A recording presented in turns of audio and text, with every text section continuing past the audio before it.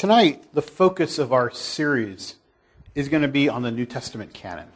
That's kind of what we're focusing on. So the question we're asking is, how did the canon develop? Remember a couple of weeks ago, we defined the canon as a list of what's in, the official list of books that are recognized, or the ones that they believed were authoritative. Now, the test for canonicity is going to be, was it inspired? But we haven't talked about inspiration, so we kind of have to leave the test alone for a while and just talk about other questions that I think are actually a little bit more common. Here's the books we've been going through, just in case you want to follow along. We've got some others that we're about to start, but if you want to camp out in these books, The Origin of the Bible and The Canon of Scripture, both heavily rely on the work of F.F. Bruce, but The Origin of the Bible, as I said, has probably got 12 different authors writing different essays. It's kind of an overview. It doesn't drill down too much in any one area.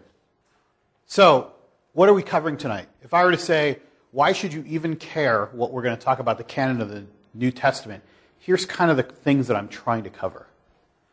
Maybe you've heard this. They didn't even have an accurate list of what books were in the canon until the 4th century. It's a common charge against Christianity. Or maybe you've heard this. The decisions regarding which books to include and which ones to exclude were politically motivated. Maybe you've heard it this way. The church tried to suppress the true Christianity in favor of Constantine's Christianity. That was a favorite charge around the time of the Da Vinci Code. The other Gospels reveal the things that the church tried to conceal. Question? Could there really be that many different versions of the scrolls that there could be stuff that the church is concealing? Well, let me tell you what the focus would be here. The 27 books we have in the New Testament, there were other books, and we're going to look at a couple of them tonight, that could have been added in the New Testament. Or even just the list that we have in the New Testament, people say, well, they didn't actually have a list until the 4th century, so hundreds of years went by and they didn't really know what should be in the New Testament. That's the charge. And that's kind of what we're going to evaluate tonight. Is there any merit to that? I'm not going to try to go wild and try to cover the whole canon. Just cover those issues, because I'm betting you've heard them before. Maybe you have the same questions. Maybe you've actually been taught some of these things. So that's kind of what we're covering. I'm going to give you the end first, so that if you fall asleep, you at least catch something at the beginning. How's that? Does that work? So here's the end first. Here's my observations about this. Most of the statements that you just saw on the screen are made by persons who have never really studied this very deeply. I said most. There are some scholars who would make some of those statements, and I think we should pay attention when they do what their basis is. But the vast majority of people who make these statements have never actually looked into it. It's just a way of dismissing the New Testament. It's kind of like, well, you know what? They didn't even know what books were supposed to be in for 350 years or so. I could just disregard the whole book. They've never really looked into what we're going to talk about tonight. Here's another observation I found that was very probative if we were going to marshal some evidence. The early heretics relied on the same books that were eventually part of the canon. So their identity of those books, that wasn't what was at issue. It was their interpretation. Interpretation was the issue, not identity. It seems like even the early heretics kind of were centered on the same books. Not all of the same books. But they weren't seeking to bring in new ones, at least early on. I'm going to be talking about 2 of them tonight. Here's another thing that I found from my study of this. I think there's very good evidence that the canon was already established pretty much by the 2nd century. So probably somewhere in the neighborhood of 100 to 150 years after the resurrection, the canon is fairly well established. That's my statement. You can evaluate it in a moment. Yeah. I think that's a really bold claim, especially since it's not consistent with the ancient authors that we have. Like Origen or Clement might say it's these 25 books, and others will say, no, it's these 25 books, but the extra 5 or whatever are different than what Origen had. So there seems to be, and by the 2nd century, there are 22 books or writings that seem to appear across the region, but not always in the same way, and there are communities that don't know about other things still. Good. I like that. That's fair. So I say the canon appears well established, but I'm going to define what I think that means.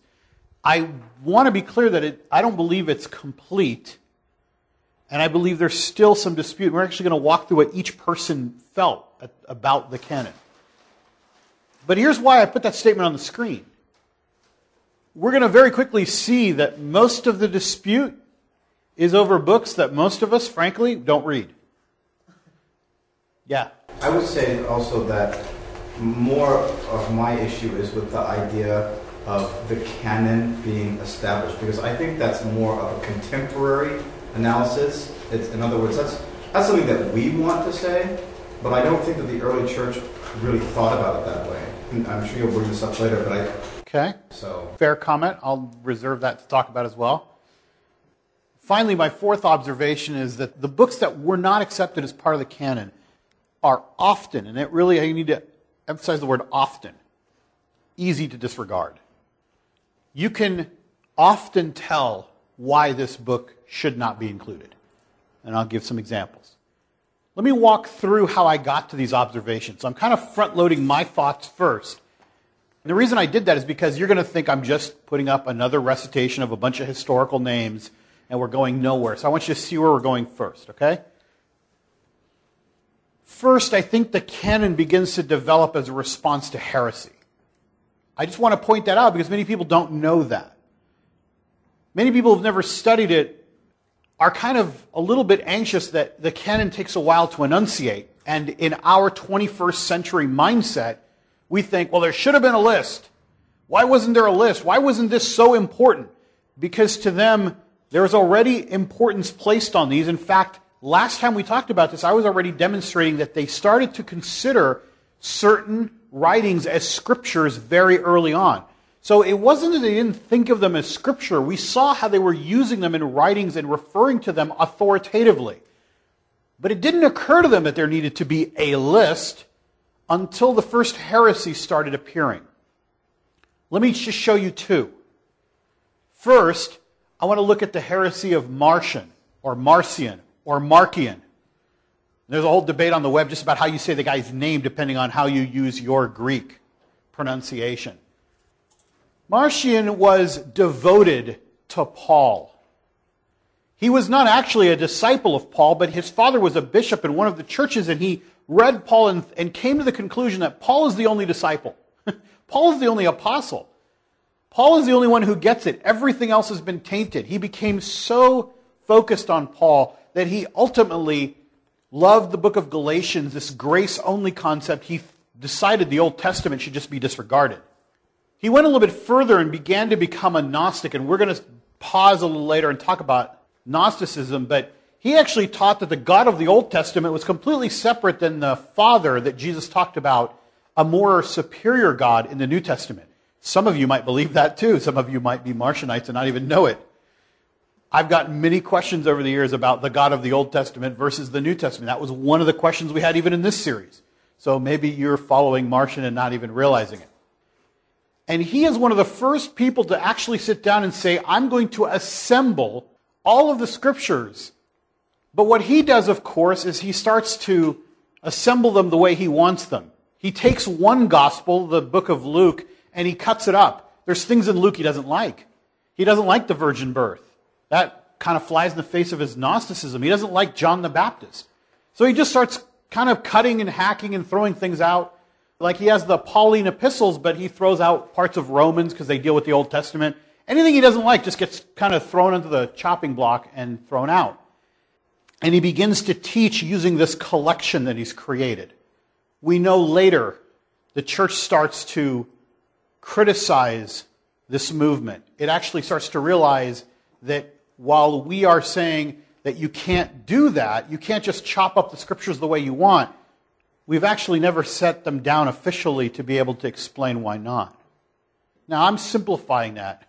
This happens over 100 years.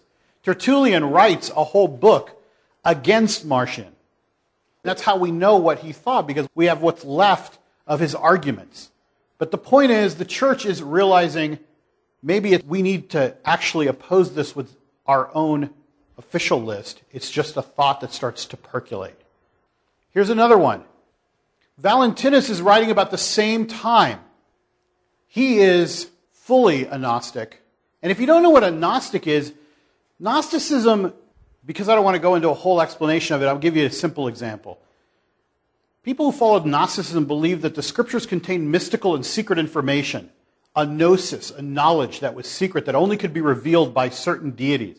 They believed that there were a whole order of deities and that we didn't actually know all of them. They also had a weird belief about the separation of the material and the physical from the spiritual. And you're going to see that many of the other Gospels we talk about tonight, they actually come out of Gnostic schools of thought. In either event, the reason I'm putting up Marcion and Valentinus on the screen here is you can see that Valentinus, he wrote the Gospel of Truth that was a commentary on the Scriptures. He has an interpretation that's rejected by the Orthodox Catholic Christianity. But the interesting thing about both of these, I'm not putting them up here just to tell you all the differences. The interesting thing is they seemed, especially Valentinus, to use the same scriptures that are going to eventually make their way into the New Testament early on. So the early heresies kind of focus on the same scriptures, just different interpretations. Yeah? I think it's important to note that Gnostic thinking, or its source, kind of Greek way of thinking, still appears today. I mean, the dualism between spirit and the physical is something that's still maintained, I think. Even secretly, most Christians don't realize that they think in this way. Like, on the one hand, it's like there's kind of a Gnostic way of thinking, but there are also ways of thinking that did, in fact, accept that, or Orthodox positions that did accept elements of that kind of, that Greek influence. Also, there's a really great debate as to whether or not the Gnostics came after, like later, 2nd, 3rd century, or whether they developed their own texts at the same time as these other scriptures. And when they discovered the Nag Hammadi library, it shifted the scholarly perspective to that they developed their scriptures about the same time as the others. There were people out there writing other gospels. Let me address a couple of the points you made. First, with Gnosticism, it's hard for us to trace what is truly Gnostic and what is influenced by Platonic thinking, because there was mainstream Greek philosophers like Plato that influenced people like Justin Martyr and any of the other people that came from the Alexandrian school of Christianity, because they were heavily influenced by the Greeks, because Alexandria was a Greek center. And I think that the problem is we often attribute, because they're very similar. Like Plato, you can't say was a Gnostic, and yet Plato held this same kind of dualism. And so it did influence Christian thinking, and we often say, oh, that must be Gnostic. And it's like, well, not really, because we have church fathers who were heavily influenced by Plato, and I would say that to this day, like you point out, the dualism still affects us, and it's mostly Platonic. It's the idea even we have when we say we're going to heaven, and we're going to just sing, and it's going to be spiritual, and we're not going to have a resurrected body, because we think spiritual good, body bad. It's the same kind of concept. It still influences us to this day. Something else you pointed out about whether the Gnostics were there first. I mean, it's true the Gnostics were developing their own scriptures. I don't think they were derivative all the time. Like, they didn't take the New Testament and say, let's change this all around. I would think that what's going on is that they are taking some of the same sayings of Jesus, but they're changing them. And they're changing them dramatically to fit their view of the world. And we're going to look at some tonight where you could see that there's some real changes going on here. I'm not pointing out these early heresies, because Gnosticism really doesn't get going till later in the 2nd and 3rd century. But the early schools of thought, like even Valentinus, is beginning that kind of, he's one of the early influencers of Gnosticism. And again, I'm not trying to bring it up just to shoot it down. What I'm saying is the early heresies, it seems, focused on the books that we use for the New Testament. Not all of them, but actually there's a comment from Tertullian, who's a later bishop who's actually writing against these heresies, that Valentinus used most of the books in his arguments, but wasn't really adding any new ones. What he was adding that was new was this commentary, like the Gospel of Truth. He didn't write a separate gospel. It's not a new gospel. The Gospel of Truth is his commentary on the main books of the New Testament, trying to show why they should be read this way. So what I'm trying to point out is early on, everybody was fighting over the same turf, just trying to interpret what it meant. But the church started realizing that if people can take some of these things and cut this out or throw this out or say this isn't authoritative, maybe the reason they can do that is because we've never said what is authoritative. And that begins something which is going to take probably 200 years of trying to nail down exactly what's authoritative. Scholars go back and think, when was it final? I could tell you when it's actually final. If you want it in a council, it's not going to be written down until like 393 or 397. We're going to end there. But let me show you along the way what happened. Here's how the church got to that place. First, they started rebutting the Marcionite prologues. What Marcion had done in his gospel and apostle was he would actually annotate the beginning of the books with his own explanation of how they came to be written. The church, in early manuscripts and codices, started actually annotating kind of responses about the true nature of the book. I know this sounds like egghead stuff, but I got to tell you, the prologues are fascinating. I was reading some of them, and a lot of what we think about is just tradition is written down in the prologues. About John's Gospel, for example. One interesting thing I learned about John's Gospel was that the early church fathers believed that John did not write it alone. He wrote it with other disciples. I don't know where I was, and I missed that somewhere in Sunday school. I know a lot of people these days, it's very popular to denigrate John's Gospel, but actually they point out early on in these prologues that he actually wrote it, and some of the other disciples helped to edit it and put it together and say, yes, we believe in this. That's at least put down in a prologue. It's part of the church tradition. Or there was a prologue that specifically talked about Luke and who Luke was and how he traveled with Paul and those kinds of things. That's good because we've always said, Luke wrote this gospel and he's a doctor. And you think well, that doesn't say that anywhere in Luke, right? And we always said, oh yeah, that's in the tradition. That's in the tradition, which is great because I thought the tradition, sometimes is amorphous and you just hear things that's written by early church fathers. But to think that some of the early scriptures were actually annotated with this was kind of cool to read through. Now, I'll say that the prologues don't take the weight of Scripture. And there were some things they said that I thought, nah, that's not right. And even the commentators who were writing about it go, yeah, that wasn't right. There was one prologue that said that John's work was done before Paul. That's not right. I mean, nobody believes that. Clearly erroneous dating. So they begin by rebutting some of the things that's going on in Marcionism. Here's another thing we found. We found the Muratorian fragment. It's also called the Muratorian canon or list. Again, canon is a word that's developing. This is around 170 AD. And it's the first list that we have that lists the books of the New Testament, where somebody's trying to say these are the books. All of the books are listed except 3 John, Hebrews, 1 Peter, 2 Peter, James. But it does add another book. The Book of Wisdom of Solomon is listed in that list of which books are authorized. But that's the first one that we find, and we believe it's right around 170 because it mentions somebody in that fragment that we could say, all right, we can date that. I think it mentions Pius, so we can date it and say, here's the first list. So 170, we're now approximately 140 years after the resurrection. Church has begun. It's been going on for a while, but now there's a need. Remember, the early heresies we talked about, like Marcion and Valentinus, they're about 135, 140. That's when they're teaching. Irenaeus writes against heresies. He uses the same books in his list. Now, to be fair, let me be fair. Irenaeus doesn't actually make a list like the Muratorian fragment. He actually cites authoritatively. We presume the list from what he claims is authoritative. And he uses authoritatively every book that's in the Muratorian fragment, but adds 1 Peter. So 1 Peter starts to make its appearance.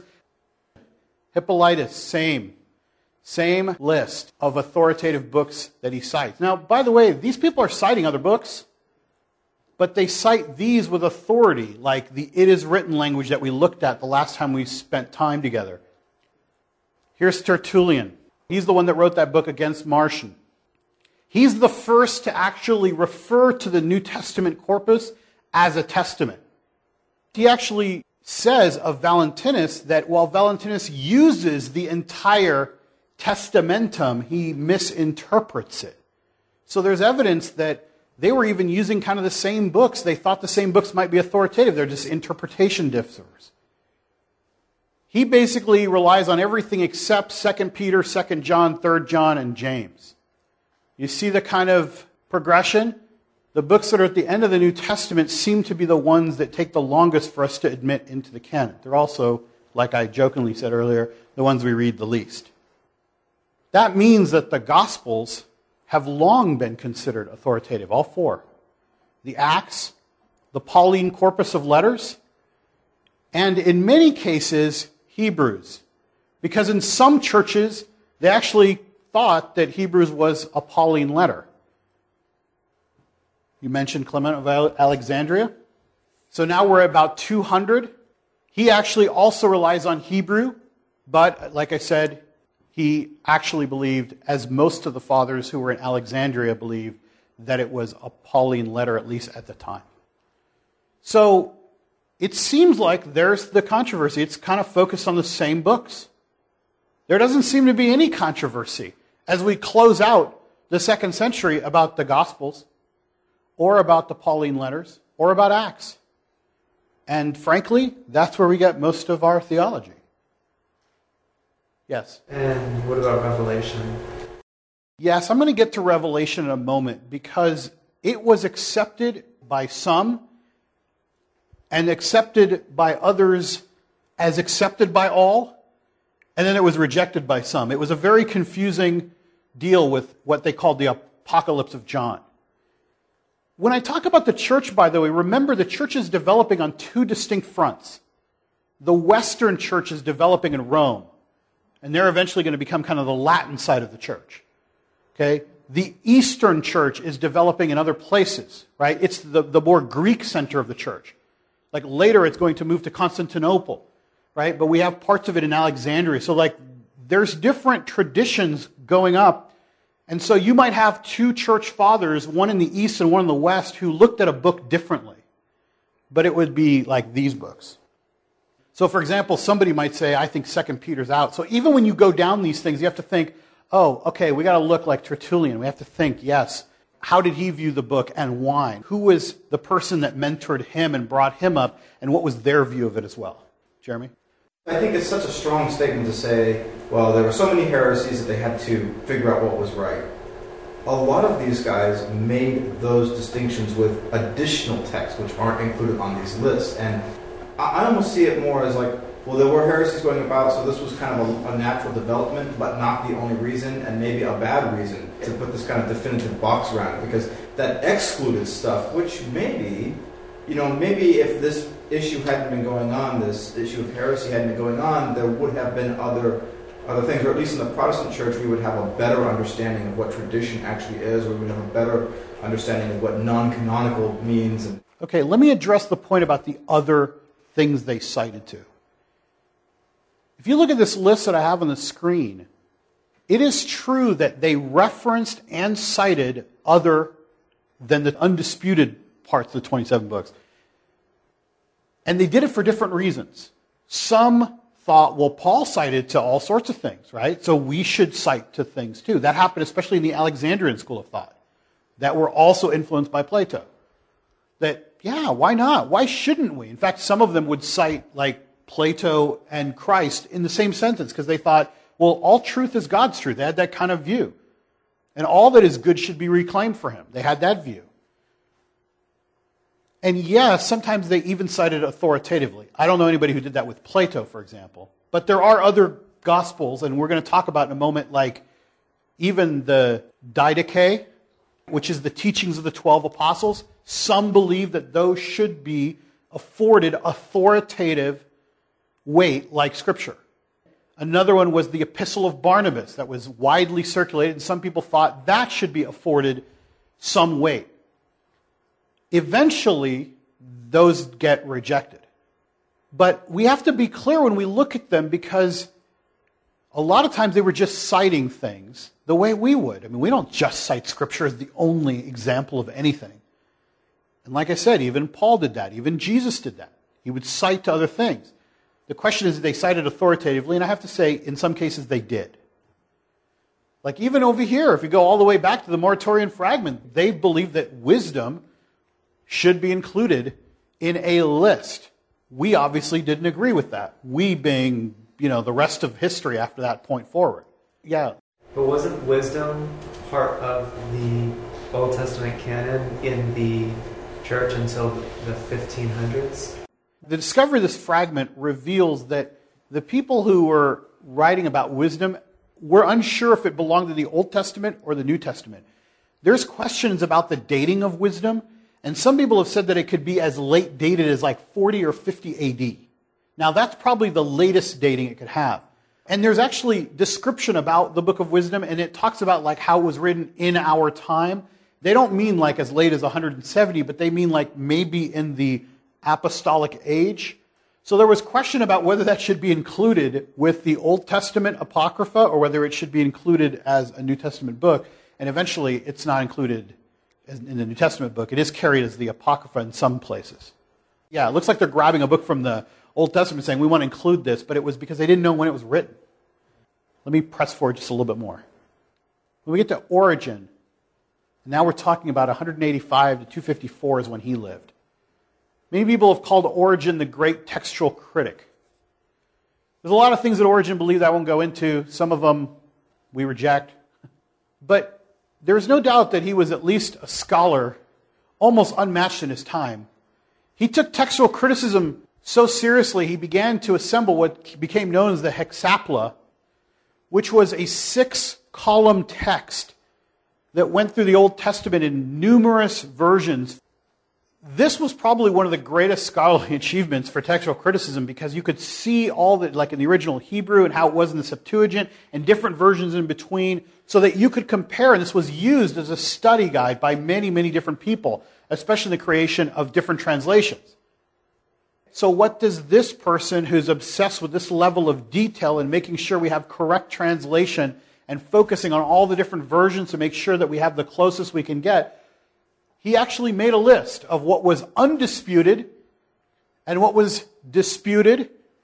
So according to Origen, and now we're headed into the 3rd century, the 4 Gospels are undisputed: Acts, the Pauline epistles, 1 Peter, 1 John, and there's Revelation. He considers it undisputed. What he considers disputed among the churches is Hebrews, 2 Peter, 2 and 3 John, James, and Jude. Then he puts down the other disputed books, which I was just talking about with Jeremy. The Didache, the letter of Barnabas, the Shepherd of Hermas, the Gospel according to the Hebrews, and the Acts of Paul. And by the way, there's a list of them that goes on in a moment. You'll see there's many, many others. But these apparently were in such wide use that he felt like he needed to say, these are disputed. Yeah. So there's one called Acts of Paul besides Acts? That's right. That's Origen's list. And by the time that we hit the beginning of Christendom, you have Eusebius of Caesarea.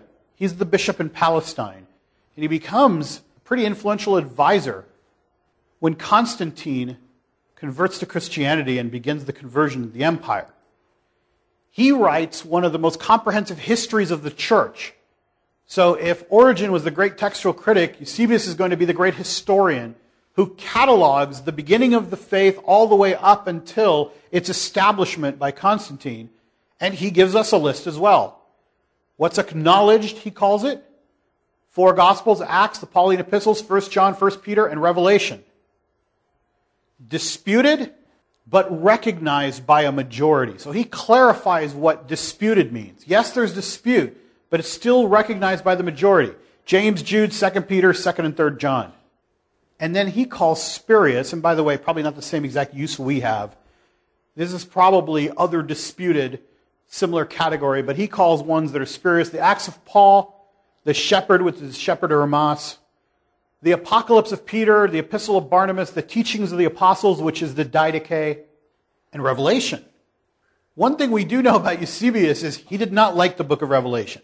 In his notes, he actually says, you should accept it if you accept it, and it should be considered spurious to those if we could establish that. He was basically saying the jury's still out for me, but by putting it in the first list, he was saying it's been accepted. I just don't like it. His mentor didn't like it either. That's probably why. He came from a school of thought that just didn't like the Apocalypse of John. Yeah. Is Hebrews considered a Pauline epistle by him? I think that he would think it was because he's in the East. For example, in the Western church, you could imagine, since it was centered in Rome, they weren't excited about Hebrews because it was written to the Hebrews. They don't really care that much about the book. It takes on much more import in the Eastern church. So there's some historical basis for some of these things. All right? All right. What does that give us? The only thing I could tell you it tells me, and it may be too strong of a statement, that no matter how you slice it or dice it, the four Gospels, Acts, and the Pauline epistles don't appear to be at issue. There's never been an issue about those, it appears. At least in the church. So they decide they want to make it official. The first complete recording of the 27 books of the New Testament, in case you want the answer, is it true that it wasn't until the 4th century that we had a complete list? Yes, that would be true. In 367, Athanasius, who gets the official letter every year at Easter to the church, he puts down in his 39th festal letter the complete list. He actually says, this is the list. Later at the Council of Hippo in 393, that's confirmed, but we don't have any actually written notes from the Council of Hippo. The Council of Carthage in 397 confirms it, and actually we have a writing evidencing that. So that's the history of how we get the 27 books. But I still maintain that I think we should take great comfort in the fact that the books we rely on the most are not really an issue. All right. Here are some other Gospels for you to look at. When you asked earlier, Brian, what other books I'm talking about, and you asked Randy, is there an Acts of Paul? Yes, there's actually, all of these are just some of the other things that were written. I mean, you've got the Gospels of the infancy, like the Arabic Gospel and the Armenian Gospel of the infancy. You know, I've always joked that you never see Bartholomew do much in the Bible, right? I mean, he's just kind of a disciple, he's just hanging out as an extra. But you've got Bartholomew's Book of Resurrection, the Gospel of Bartholomew. You got the Gospel of the Birth of Mary. You know, there's all these different ones on the screen just to show you. There's the Gospel of Marcion, Matthias, the Nazarenes, there's the Gospel of Peter and Philip, Pseudo-Matthew, Thomas. You've got then a whole bunch of Acts, like the Acts of Andrew and Paul, the Acts of Barnabas. I was thinking of this like a comic book, you know, like when you just run out of Superman stories and you make like Superboy and Superwoman and like all these different things that you do. Like they just started making up acts of all these different people. Now, who was writing these? Most appear to be written in the 2nd and 3rd century. So they're later dated, and they appear to be written, many of them, by the Gnostic school of thought, but there are others. They were just people who were genuinely interested in this. Yeah. Was that list rather comprehensive or no? There's actually probably another 10 or 15 that I was able to find other than these. There's probably like 40 on this list. And some of them you could read. I'll tell you where you can go read them. Some of them we know about because they were talked about in some of the refutations by early church fathers. Some of them we actually have text. Some of them we have fragments of. Some of them have been translated so you can read them. You can see them in the original language and you can also read them as well. So here's what I'd like to do, just to give you a flavor of some of these, if I could. Do you want to hear what's in some of these? Might be kind of interesting. I said one of the points of my observations was you can sometimes tell that this book shouldn't be included. Here's one. This is the Infancy Gospel of Thomas. These are stories that were trying to recover what happened to Jesus when he was a little kid.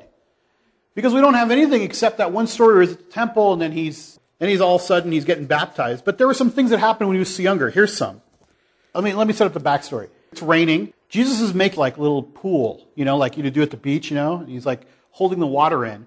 And one of his friends comes by and lets the water out of the pool.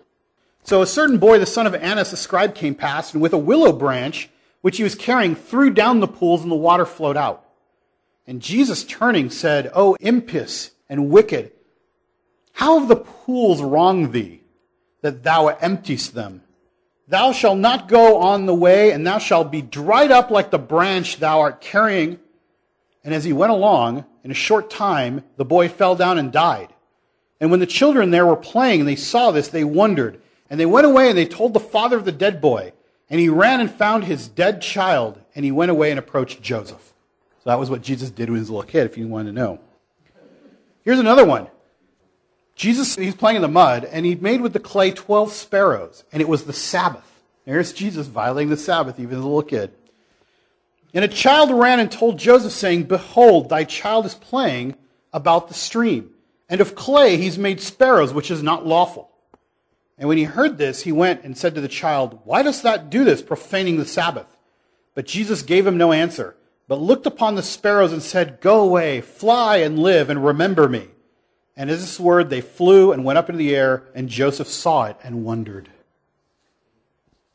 There's another story I won't read because it's too long. Jesus is playing with a bunch of his friends. They're playing on the roof. One of the boys shoves another kid off the roof, and he stumbles down and he dies.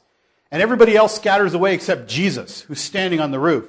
And all the townspeople come running up, and there's Jesus, and they go, Did you shove this boy? And Jesus kind of floats off the roof and comes down.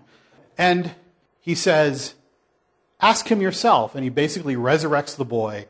And the boy says, He stood up and addressed Jesus, My Lord, you did not throw me down, but you have brought me to life when I was dead. So, on balance, as I'm reading this, of course in English, I don't read the original language, I kind of got the sense this one didn't belong in the New Testament. Now, is it impossible that Jesus could have done those things? Probably.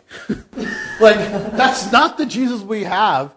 It seems very, very different than the accounts of the reasons that Jesus used his power and the ways that he used it for a purpose and for signs.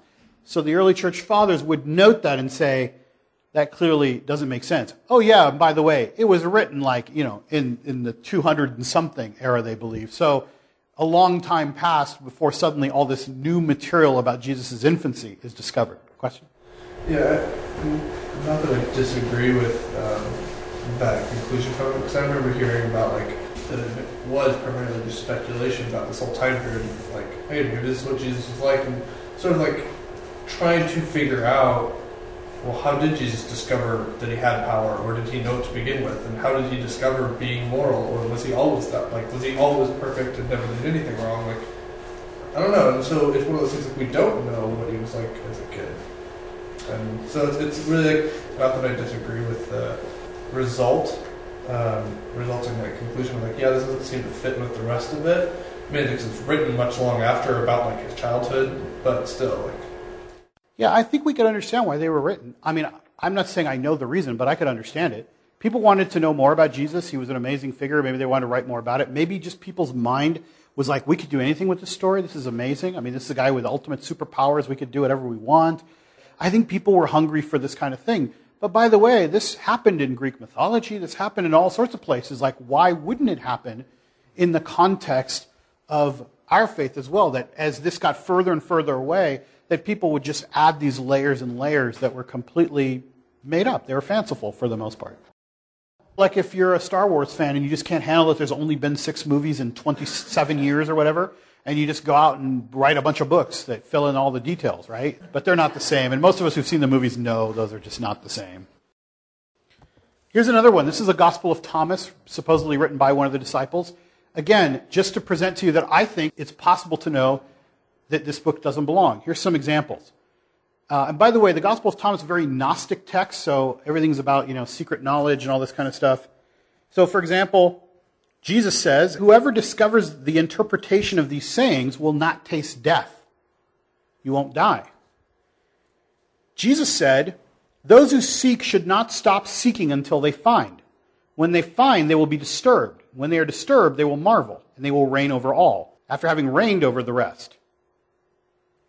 Jesus said, the person old in days won't hesitate to ask a little child 7 days old about the place of life, and that person will live. Jesus said in another verse, lucky is the lion that the human will eat, so that the lion becomes human.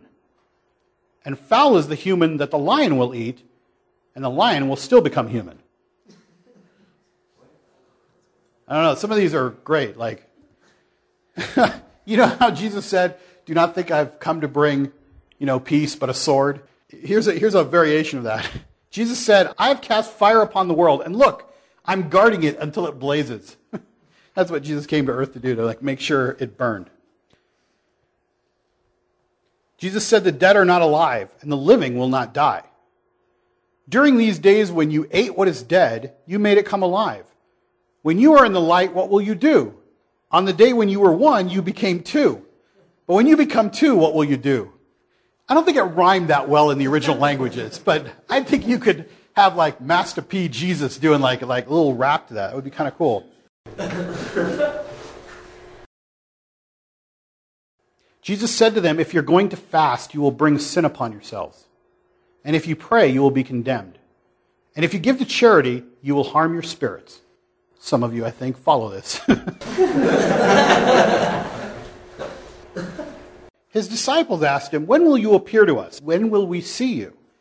Jesus said, when you strip down without being ashamed and take your clothes off and put them under your feet like little children and trample them, then you will see the Son of the Living One and you will not be afraid. Apparently the reason Jesus isn't coming back is we're not yet fully embracing nudity. Jesus saying that he's the light of all things and he's everywhere. He says, split a piece of wood, I am there. Lift up a stone and you will find me. Last verse of the whole Gospel of Thomas was written, I think, especially for Monique. It says, Simon Peter said to them, make Mary leave us, for females don't deserve life. Jesus said, look, I will guide her to make her male, so that she too may become a living spirit resembling you males. For every female who makes herself male will enter the kingdom of heaven. I can see why that thing is.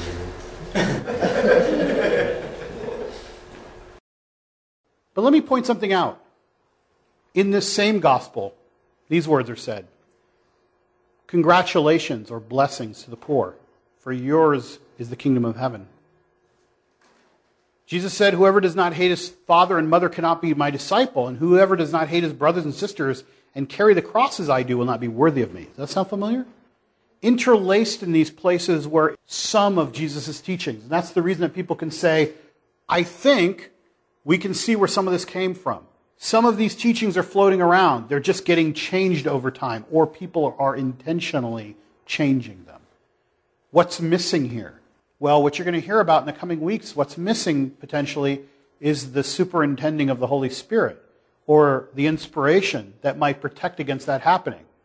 Of course, if it's being intentionally done to twist the words of Jesus to make them match a Gnostic thought, then inspiration isn't even the issue. It's just being doctored. But you can see that intermingled in some of these Gospels as you read them are the same things. For example, Jesus said, the crop is huge, but the workers are few. So beg the harvest boss to dispatch workers to the field. That sounds exactly like what's in the Gospels. It's just a different translation, actually. Just translated differently. Come to me, for my yoke is comfortable and my lordship is gentle, and you will find rest for yourselves. That's also found in the Gospel of Thomas. And I'm going to read from one last one that's even harder sometimes to distinguish. I'll tell you that I went looking for the Gospel of Peter because I wanted to see what some of the early church fathers thought about. Why was the Gospel of Peter almost admitted? Some of them thought it was authoritative. And I was reading it, and I read it, and I thought, I don't see much wrong with this. For example, the description of the crucifixion. They bring two thieves, and Jesus is crucified between them. But here's what I missed the first time I read it. It says, but he kept silence as one feeling no pain. I didn't catch it at first until some commentator pointed out. Like there was a heresy at the time in the church. We call it docetism, which is basically this, again, another version of the dual nature. But in this case, the dual nature that we're struggling with is the incarnation. Like that maybe Jesus only appeared human, or that he was possessed by the Spirit of God into a man. The divine nature and the human nature were never co-equal or coexistent in all the different forms that you could take this heresy on. So to them it would be important that Jesus would feel no pain. He didn't suffer. So he goes on. It says the king of Israel, they laid the garments before him, and they divided them, they cast lots. Even one of the thieves on his side says, we've suffered evils, but this man has done nothing. I thought, yeah, I could see how this would take time. And some of the early church fathers didn't catch that distinction. And one of them actually reversed his opinion after he started to see how it was being used. So for example, when he is finally crucified, instead of saying, my God, why have you forsaken me? He says, my power, thou hast forsaken me. And when he said so, he was taken up. You can see that the idea is that the spiritual Jesus can't be there to suffer. It's his power that's leaving, and the human is being left behind saying, where is my power going? You're leaving me. There's just maybe the man on the cross, but the spirit is left. That's a harder one to dissect, and you can see that the church fathers had some time to work through it. Really having a proper theology of the incarnation was the difference between, at least at the time, and probably and to this day, Orthodox teachings about what the death of Christ on the cross and his resurrection meant versus some notion that, well, actually God was gone by the time that Jesus the man died, or that his spirit had already departed or had left, or that God could not die or had nothing related to death because that can't touch him. And there's again that duality.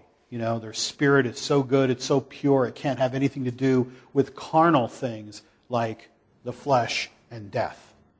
So I'll be honest, like when I was reading this, I thought, sounds pretty orthodox to me.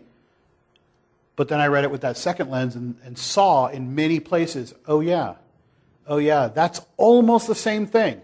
In fact, it's very well done to the point that some commentators believe that this was just an independent witness who had written some of these things down, and that later on this kept getting added to and embellished, and of course led to a whole Dostist kind of school of thought that used this book more exclusively. But as Jeremy pointed out, some of the early church fathers cited to it, and some believed for a time that it might be authoritative, and then later looked at it with different lens. Okay? What does all this mean?